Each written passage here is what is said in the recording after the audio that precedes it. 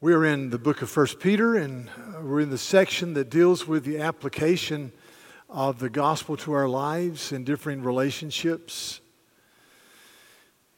Peter says, based upon the example of Christ in chapter 2, in verse 21 says, "For this you have been called, because Christ suffered for you, leaving you an example that you should follow in his steps."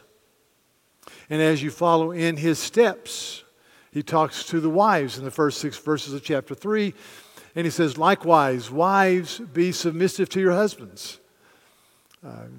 Acknowledge the servant leadership of your husband, that he is the leader in the home, and you stand beside him, and you respect him, and you walk with him. And unless something happens that's a violation of Scripture or conscience, you walk with him.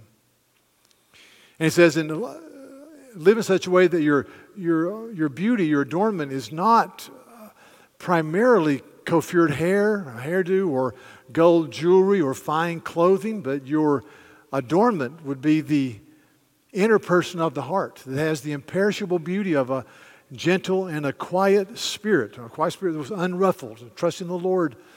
He says, because this is precious in the sight of God. It's an incredible thing. Precious in the sight of God.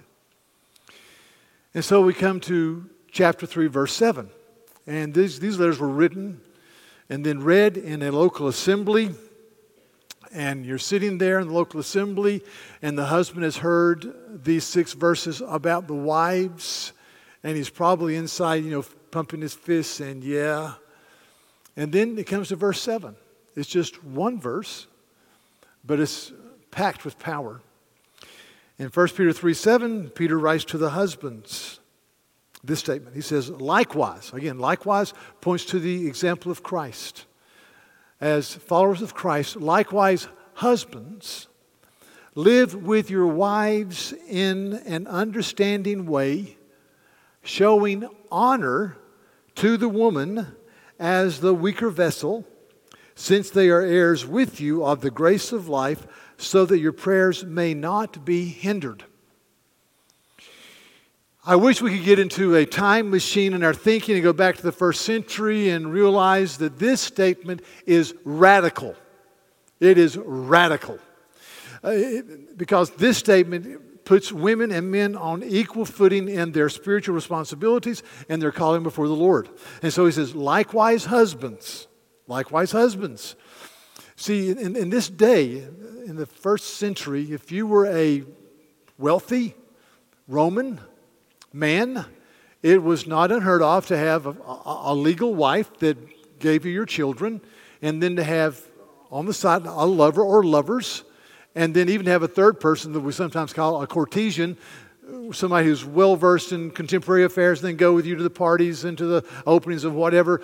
So you can have all types of people out there. And so when the Bible says you love your wife, singular, and you care for her in a self-sacrificial fashion, and you love her and her only, it is a radical statement. Plutarch, who died in 120, if you've studied ancient Greek, a well-known man who was loved and affirmed by the Greco-Roman world, philosopher, considered to be ahead of his time, said this, quote, "A wife should not acquire her own friends, but should make her husband's friends her own. The gods, small g, are the first and most significant friends. For this reason, it is proper for a wife to recognize only those gods, small g, whom her husband worships, and to shut the door to superstitious cults and to strange superstitions." Plutarch. In other words, the husband calls the shots. The husband's in charge to do what he says in all areas. And so this is an absolutely radical statement. So I read this, and I just thank God that He's given us a place to stand, no matter what the cultural waves do, whether it's fairly placid or whether it's up and down, and the tide is high, the tide is low. We have a place to stand. I don't want to ever get over the glory and the majesty of believing and understanding that God is and God has spoken in His Word. So in 2 Peter, for example, chapter 1, the Apostle Peter says that I was an eyewitness of the transfiguration of Christ. I was on the Holy Mount with James and John, and I saw the Lord's clothing turn white, and I saw Moses and Elijah come down from mountain. the heavens and they talked about the coming passion of Christ. He said it was glorious. But then he says this. This is an amazing statement. Verse 19 of chapter 1. And we have something more sure than what he saw. We have the prophetic word to which you will do well to pay attention as a lamp shining in a dark place until the day dawns and the morning star rises in your hearts, the second coming of Christ. He says we have something better than that experience that I saw with my own eyes. We have the prophetic word. He says, understand this. First of all, that no prophecy of Scripture comes from someone else's interpretation, for no prophecy was ever produced by the will of man, but men spoke from God as they were carried along by the Holy Spirit. It's an amazing statement. And I don't want to get over the foundational truth of the authority of the Scripture, and it gives us a place to stand. There's a man named Carl Henry who died a few years ago, one of the leading thinkers in the 20th century in America, and he had 15 theses. This is the first and probably the most important one. And he was an incredibly brilliant man, so you kind of have to think real hard on this. But anyway, he says, Revelation is a divinely initiated activity, the Bible. God's free communication by which He alone turns His personal privacy into a deliberate disclosure of His reality. So Revelation is given by God. The Bible is given by God, and it is God disclosing Himself to us. It is true truth. It tells us about the character of God and the will of God and the purposes of God. It gives us a place to stand. And I think of Psalm 119 that talks about the authority of the Scripture. Just listen to this. This is Psalm 119. Verses 31 and 32, where the psalmist is just extolling the greatness of God's word. Listen. He says, I cling to your testimonies, O Lord. I cling. Let me not be put to shame. I will run in the way of your commandments when you enlarge my heart. So, Lord, I cling, I run, I pursue. I go for it. This is what I do. It gives me a place to stand, a place to be the person you've called me to be. So when it comes to the family and standing in the midst of a culture that questions everything from gender to role relationships to whether gender is something that is fluid, we have a place to stand. And so one of our core values as a church, for example, is the importance of the family. And this is what it says we adopted this 15, 20 years ago, recognizing that one of the greatest battlefields and proving grounds of our faith in Christ is right within our home. We are committed to strengthening the spiritual lives of families as they seek to become beacons of light for Christ within our community. The importance of family. The family is vitally important, and this gives us a place to stand. So Peter turns to these men and he says, likewise, husbands, live this way. And it's a radical statement. There's a paper that was recently been released by a man who is the head of the Hoover Institute at Stanford University. He's an Indian by heritage, not a Christian, and his name is Tunka Varadarajan. And he writes about a British historian named Tom Holland, who recently wrote a book. And Tom Holland, this British historian, and Mr. Varadarajan is in total agreement.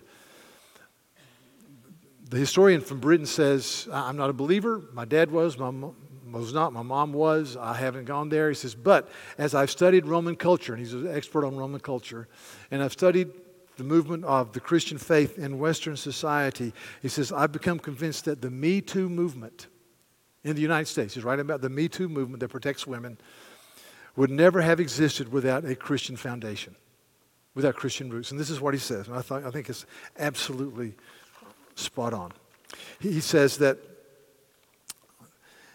this movement is inherently Christian. Me Too would not have any impact or would have no resonance if it were not culturally taken for granted that men do not have the right to force themselves on their inferiors. This is a cultural given in the United States, that men do not have this right, and it is because of the heritage of the Christian religion in the United States. He's absolutely right. I've been to parts of the world where the pastors say we have to stand up occasionally and say in our church services, do not beat your wives, because that's part of their culture. Treat them with dignity. So this radical statement has shaped our culture and has defined us as the people that God has called us to be to a degree. So I want you to see that. This is a radical statement. In fact, he goes on this article and he says in the 1960s there was a sexual revolution, and basically we reverted to first century Rome. No responsibility, no accountability, no big deal. And so, in this culture, in 65 AD, it was taken for granted that if you were a man and you had authority or money, you could force your way on other people. So this is like a mind-boggling statement, and it is glorious. And in this passage, he says three things. I'm going to give you just 3 points.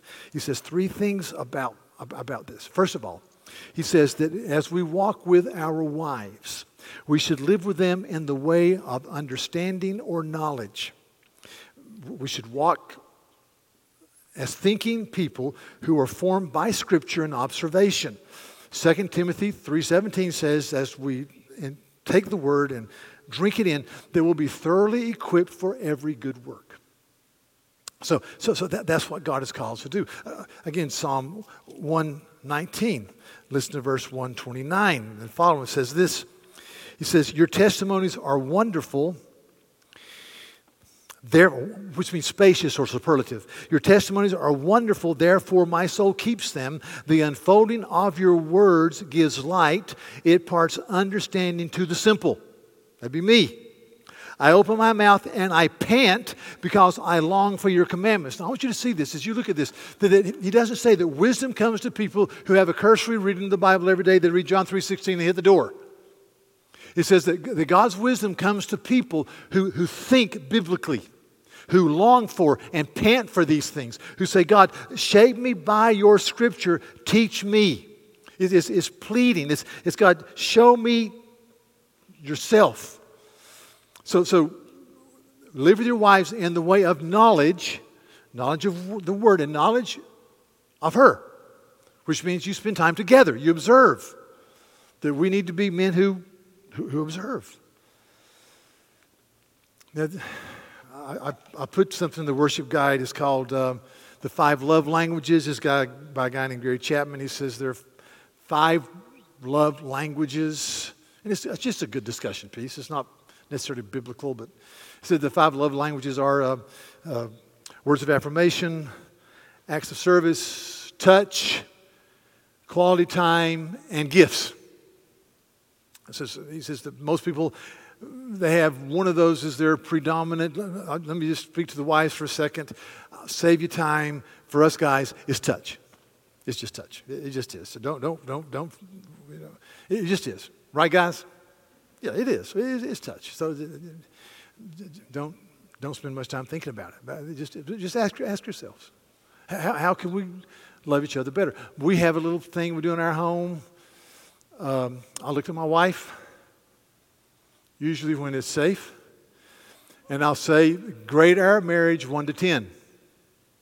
And she'll give a number that I always think is way too low. And if she says like 7, then my next question is, how do we make it a 7.5? And that's just, and you got to be brave to ask that question, but you do ask it. But it's just living with each other in a way of knowledge.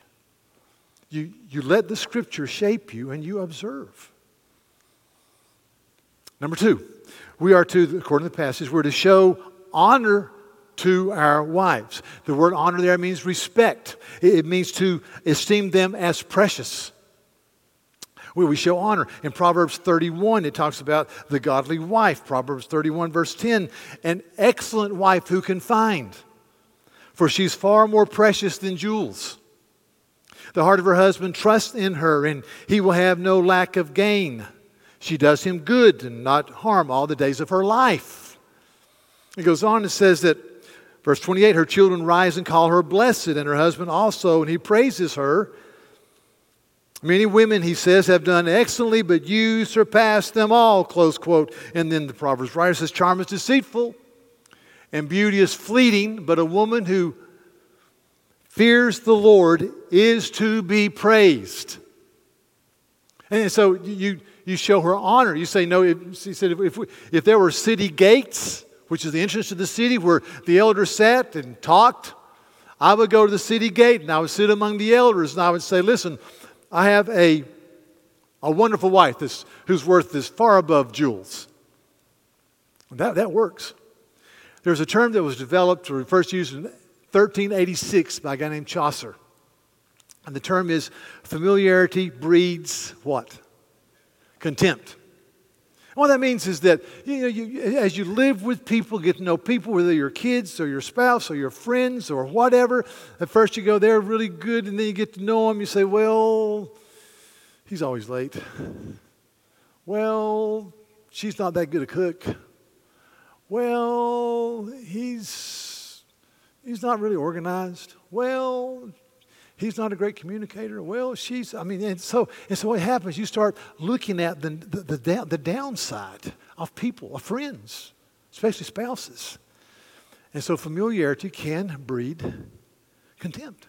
Push back against that. Don't go there. Don't go there.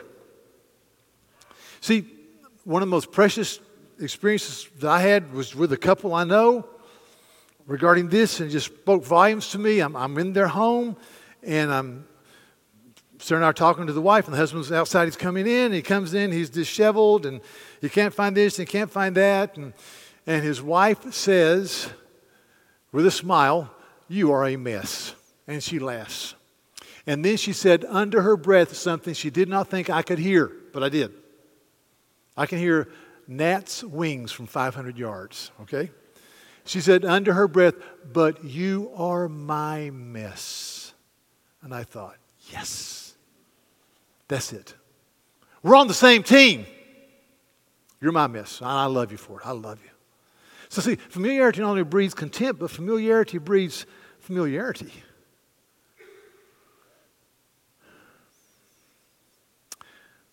For those of us who were alive in 1977 was not a good year in many ways. It was the end of the Vietnam War, the aftermath. We had a president, President Carter, who talked about malaise. We had the misery index, that was the interest rate plus unemployment, and it was high. But in 1977, we had one of the greatest movies ever produced. That won the Academy Award. What movie was that? Rocky. Now, you laugh, but I'm serious. I'm dead on. It was a low-budget movie, but it was a statement that there are heroes in an age that mocked heroism. So I liked Rocky. But also in that same year, there was a duet released by this couple. And by the way, they sang in a high school choir together, Barbra Streisand and Neil Diamond. So the lower picture is Neil. That's Neil. So those of us who are alive in the 70s, we can never make fun of fashion that other people have. Because the 70s, that was the nadir of all fashion. It bottomed out. It was bad. But they sang a duet, and I really loved it. It was called "You Don't Bring Me Flowers." By the way, I think Neil Diamond is the incomparable Neil Diamond. He is today's Kanye West and Justin Timberlake and Justin Bieber and Justin Martyr rolled up into one. In fact, I've asked Dean to have a Neil Diamond sing-along one night. Just everybody get together. We can sing, Sweet Caroline and America, which should be the national anthem, by the way. That's a great song. We'll make our beds and say our grace. This is a Christian song. This is America. I'm making a joke about that. Anyway, they did this song. It's entitled, "You Don't Bring Me Flowers." And it's got great common grace theology. And I'm quite serious. It's a song about the death of love in a relationship. And at the end of the song, Neil Diamond says, you don't say you need me. Listen, women, we want to be needed and respected. Ephesians 5:33, respect your husbands. You don't say you need me. And she says, you don't sing me love songs. Ephesians 5:25, women want to be loved and cherished. Then they sing together, you don't bring me flowers anymore. In other words, we don't serve each other. It's just taken for granted. Push back against that. Winston Churchill, who I dearly love, married to Clementine. When he died, they'd been married for 57 years. Churchill and his bride both came from horrible homes. Both their moms were adulteresses women. They're just horrible women. And so they were married. Clementine had very little money. They got married. And by all estimation, they had a sweet marriage. She was strong, resilient, opinionated, and knew how to control her husband. She was taller than he was. So a few years after World War II, they're having a dinner party at their house with 5 other couples, and the story goes that they're having these questions and asking each other questions around the table. You answer. They all took turns answering. And so somebody posed this question: if you could not be who you are, who would you be? And it went around the table and came to Winston Churchill. And this shows you he was brilliant. Okay? Nothing else. He said this: if I could not be who I am, I would be... And he paused. Mrs. Churchill's second husband. And what do you call that? Brilliant. Brilliant. It was a good night in the Churchill home that night. I guarantee you. Now, I say that because I'm preaching to myself. Don't lose the wow factor with your friends, with your kids, with your spouse, if you're married, with each other. It's just easy. Familiarity breeds familiarity. So go home today and you see your kid and you say, I just want to thank you. I'm so thankful that somehow we've had a child like you. Thanks for bringing me laughter. Thank you for being creative. Thank you. Tell your spouse, don't lose the wow factor. Don't start singing, you don't bring me flowers anymore. Build each other up. Encourage each other. And in this text, Peter says there are 2 reasons and that we're to respect your wives. You're treated with respect as the weaker vessel. Now, we have believed historically throughout the years that means physically weaker. Obviously, it doesn't mean intellectually weaker. It doesn't mean weaker in their creativity, obviously, or their communication, no doubt about it. Physically weaker. That generally speaking, men are stronger than their wives. And in this culture, men browbeat and subjugated and really physically dominated their wives. And Peter says, don't you dare do that as believers in Jesus. Don't do it. He says, you treat her with respect as the weaker vessel. You've been called in biblical masculinity to protect and provide for and defend those who are in positions of protection. If you want my blood to boil, then you talk about somebody abusing children. There's a special place in hell reserved for people who abuse children. This historian named Tom Holland, he's done extensive research in the Middle East, and he's gone places, and he's written some papers about how ISIS has treated the Yazidis. The Yazidis are a group of people in the Middle East, and not Muslims and not Christians. They're just this mystical group, but the Muslims hate them, and he's written extensive papers about what they do to women and children that they capture who are Yazidi by background, and it is despicable beyond words. It's horrible. It's horrible. So our blood should boil. You see, we're called to protect and defend.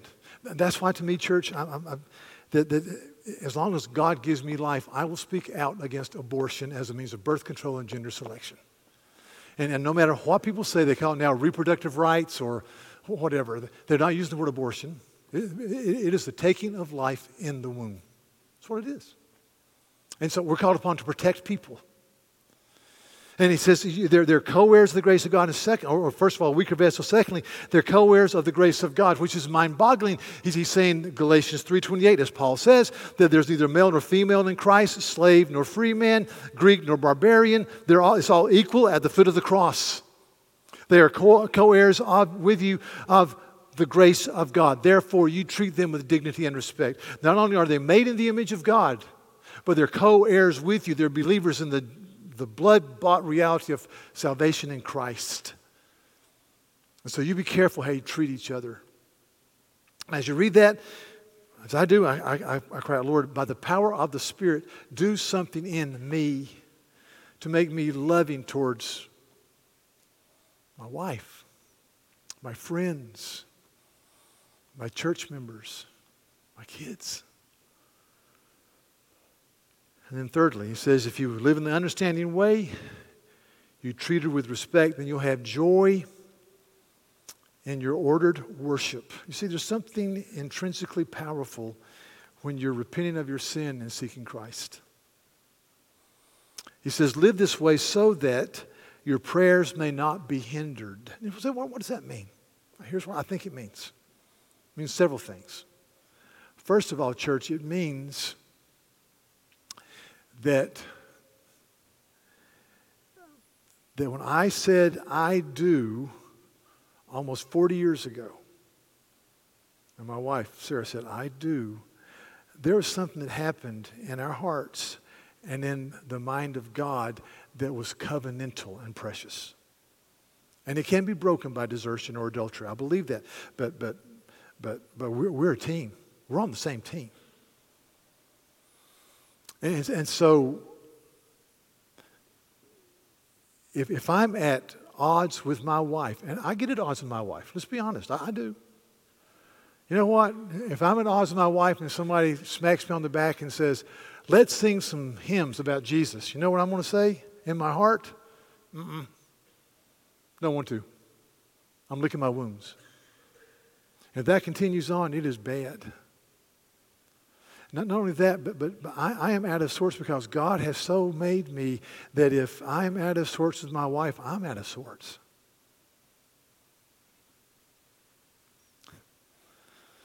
That's just the way we are. After the first service, I'm standing in the hall, and this guy comes up to me crying, and he says, it could be a number of us, so I'm not betraying a confidence, and he said, we had a fight this morning. And my wife drove a car to church, and I drove a car to church. And she sat on that end of the sanctuary, and I sat over there. He says, you're preaching. I just started crying. I said, I'm just wrong. I said, well, God bless you, brother. He said I'm going to make it right. 5 minutes later, this woman comes up to me. She's crying. And she says, my husband had a fight this morning. I said, yeah, I know. You know? I said, yeah. Haven't told you this, but I'm kind of clairvoyant sometimes, you know. And let me guess, you drove the car and he drove, yeah. And he sat on this side of the same, yeah. I said, I talked to him 5 minutes ago. And she says, we need to make it right. I said, yeah. I said, these things happen. That's why I think Ephesians says, don't let the sun go down in your anger. There's an incredible psychological logic to that. Don't let sin continue to do. Okay. It brings great moral energy. If you live with your wife in the way of knowledge and you treat her with respect and you treat her, she's precious, and she is, it brings moral energy and the power of the Holy Spirit in your life.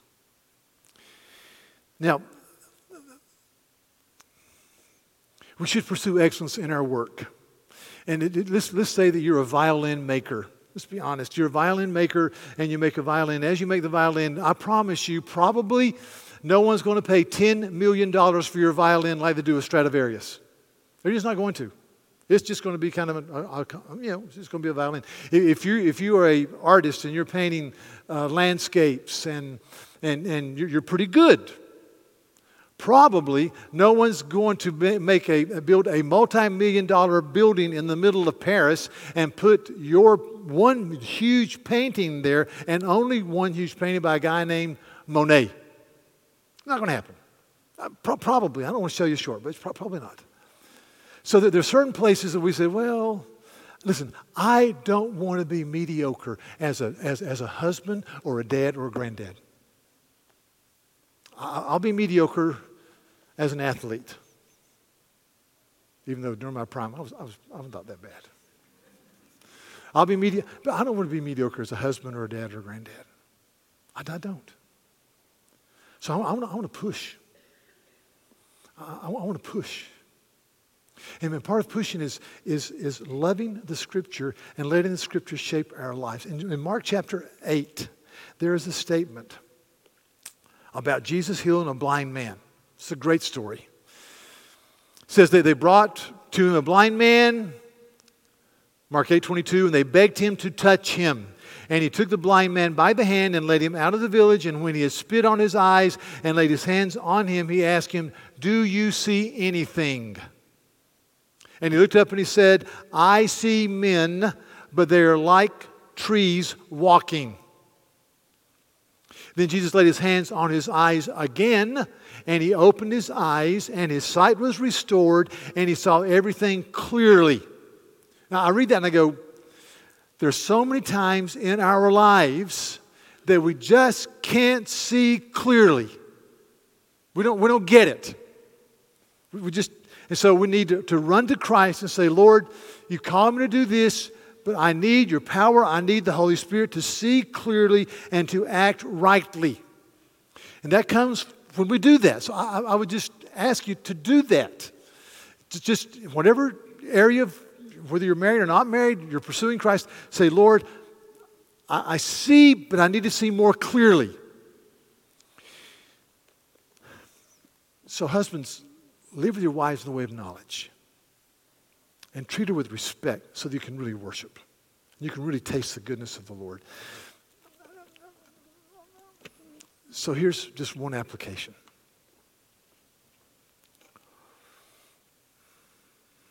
One. In your homes, dads, husbands, we're getting ready to have a glorious season called Advent. So Advent is something we should be doing all the time. But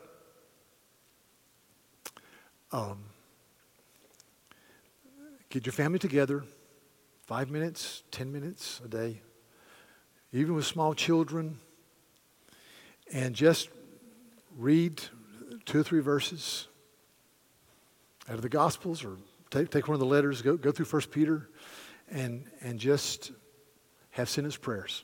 Just pray. Just pray. And it's nothing fancy, but as you pray, say, Lord, we are asking you by the power of the Holy Spirit to shape our family. That's what we're asking. We're inviting Jesus into our lives. We need it. And you say, well, I know that's basic, but brothers and sisters, just do it. We called it family devotions when our kids were growing up, and it was never anything that I would want to have taped and shown in church. It was usually, pay attention, Sarah, let's go. I'm just kidding. But it was just, but I always felt like we're inviting the presence of Jesus into our home. It's a statement. It's a statement. So, one application. Don't lose the wow factor. Just rejoice. There's a dear man sitting here today, and I was talking to him recently. I said, how many years have you been married? And he said 60. I said, 60? 60, yeah. And when I'm with him, he's never lost the wow factor. I thought, that's great. I don't want to lose the wow factor. All right? Let's pray. Lord, thank you for the clear teaching of the Bible. Thank you that you have disclosed your heart to us in the Scripture. That the God of all creation, who has no beginning and who has no end, who is God in triune majesty, has given us a book with truth that is truth. And so Lord, I pray that as we read this book of 1 Peter written to a scattered church, getting ready to go into a time of persecution, this intensely practical section that you would deal with us. I pray that our homes would ring with the reality of Christ, and I pray that we would love each other tenderly, and I pray that as we do that in a culture that can't find the bottom of the pool, they're just being tossed to and fro by the waves, that I pray that we will be able to share the reality of Christ with those around us. So guide us, I pray, and teach us in Jesus' name. Amen.